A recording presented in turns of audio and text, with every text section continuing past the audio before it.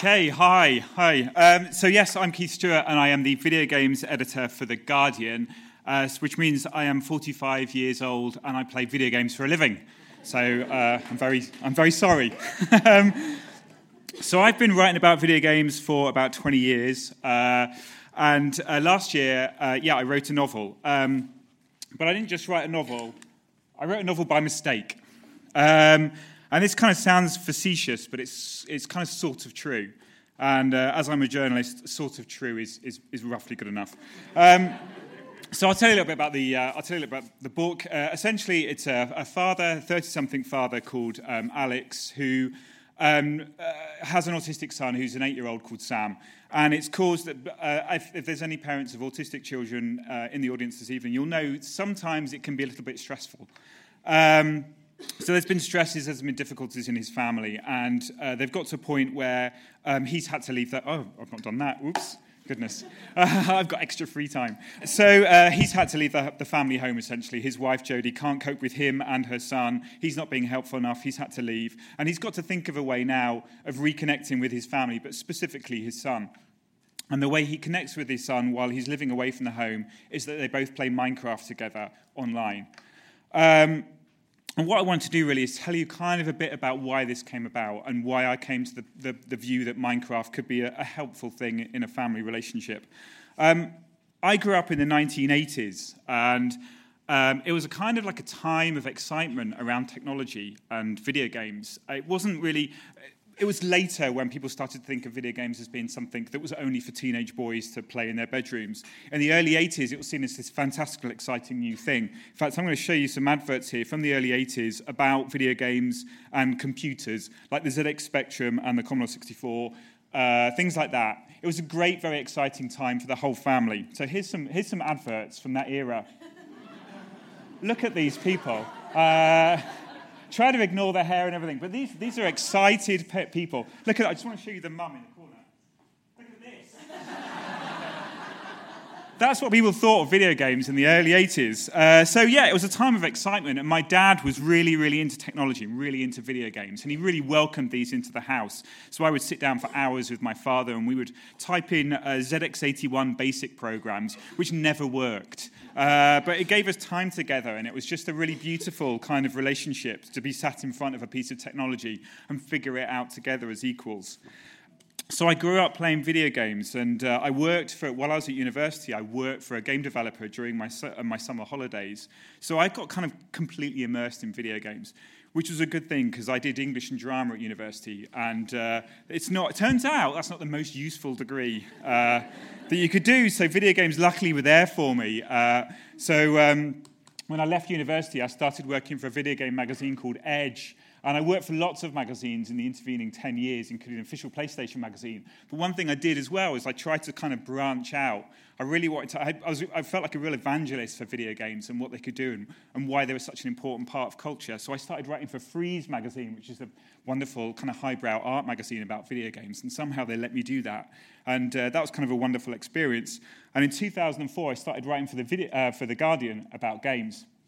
And originally it was very part-time, but I kind of jammed my foot in the door, and slowly they gave me more and more power to write more about video games. So actually a year after I started on the Guardian Games blog, my wife and I had our first son. It was in 2005, and his name was Zach. And 2 years later, we had a son called Albie. And somehow, I've got no idea how this happened, but somehow they got into technology as well. Here we are. So I just point out, these aren't 3 brand new Macs, by the way. These are my hand-me-downs. So there we were playing together.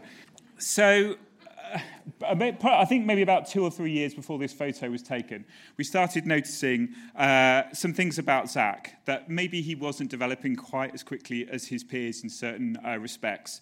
His vocabulary was quite limited. He found school really, really terrifying.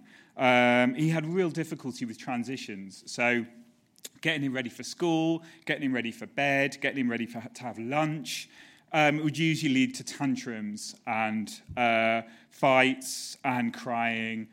There was so much crying, not just him, us as well. But it was really, really difficult. at the time, I think I was about 4. I think it was my wife started to say, maybe this is autism.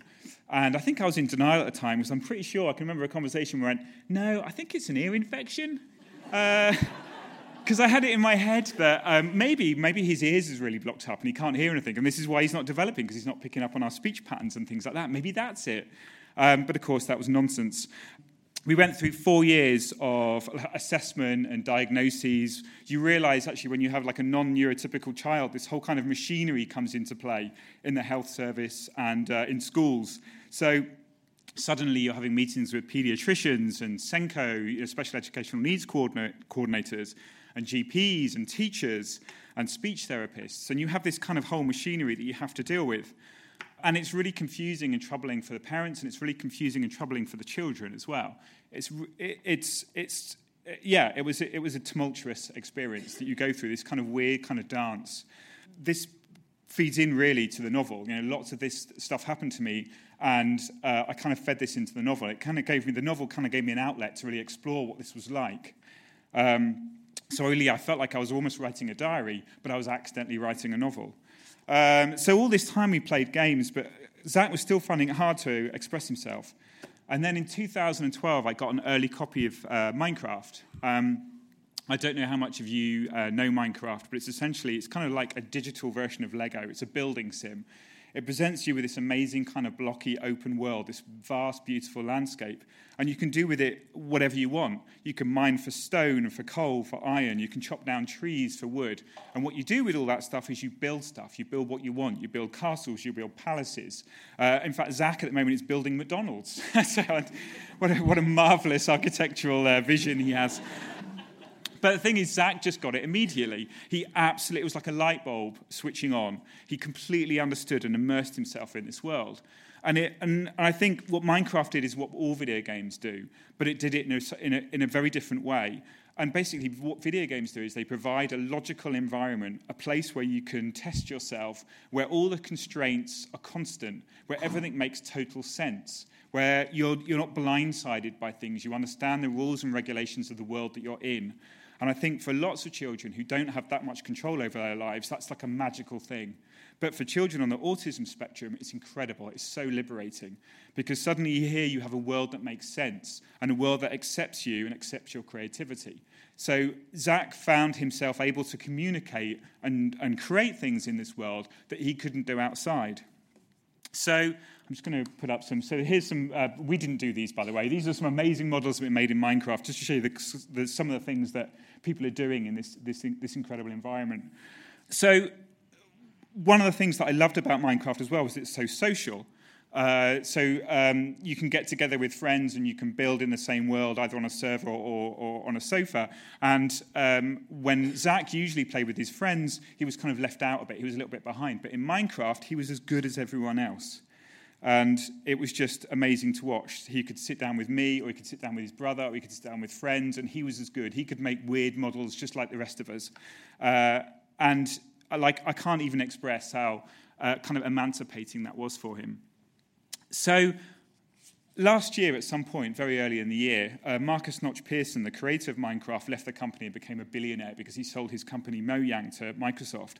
And there were a few snide articles about him in the mainstream press. And I was sitting at work at The Guardian one day, and my train home to Frome was late, so I decided, I have got 45 minutes. I'm just going to write something about Minecraft and what it means to me and what it's done for my son.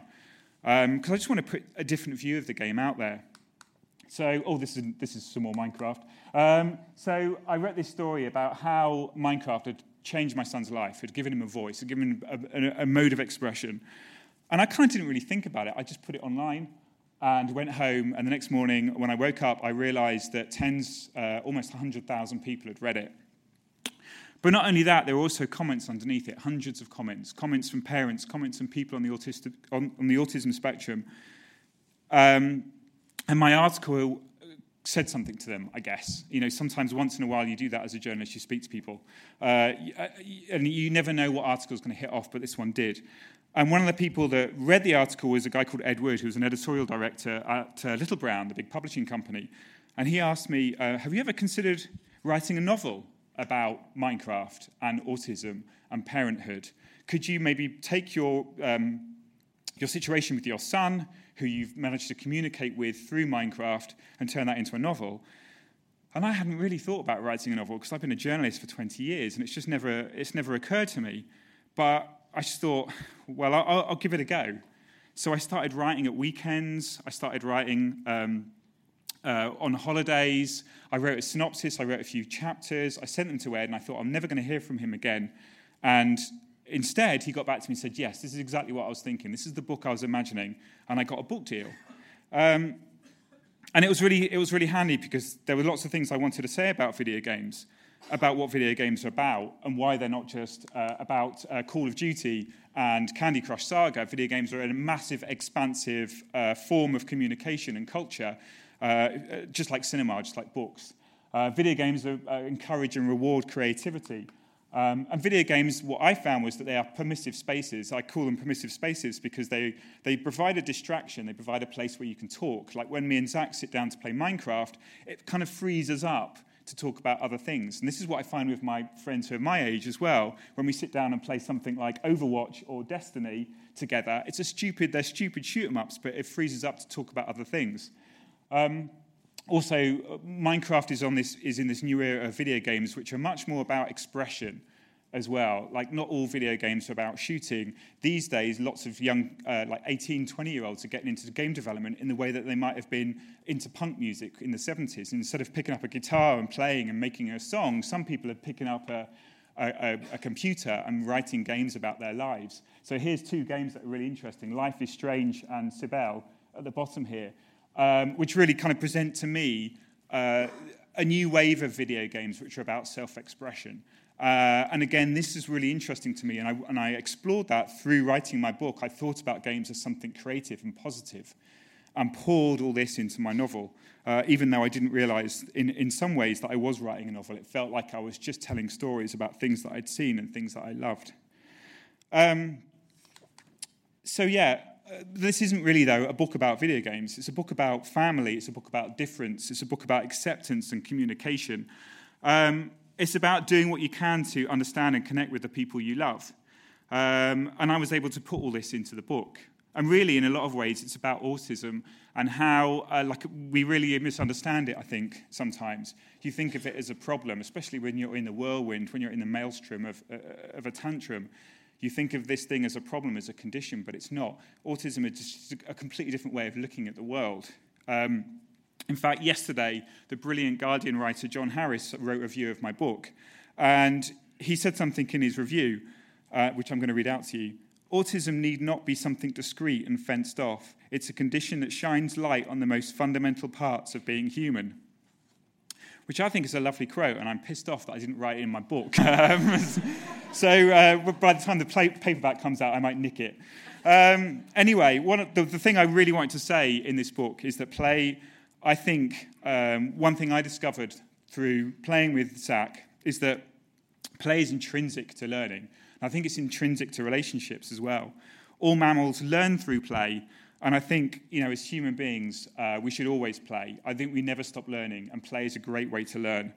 There's a great quote from the 17th century writer Richard Lingard, which is often misattributed to Plato, and it's, you can learn more about somebody in an hour of play than in a year of conversation. I think that's an exaggeration, but I think it's sort of true. And as a journalist, sort of true is enough. So playtime is never wasted time. I learned so much about my son, both of my sons, through play. And I think the great thing about that was that we met as equals. And what I wanted my book to say was that you've got to work in the spaces that your children provide to you to learn about them. You work in the spaces that whenever you're with someone that you love, you've got to connect with them in the way that makes sense to them. So I'm going to end my talk actually with an assignment, with some homework.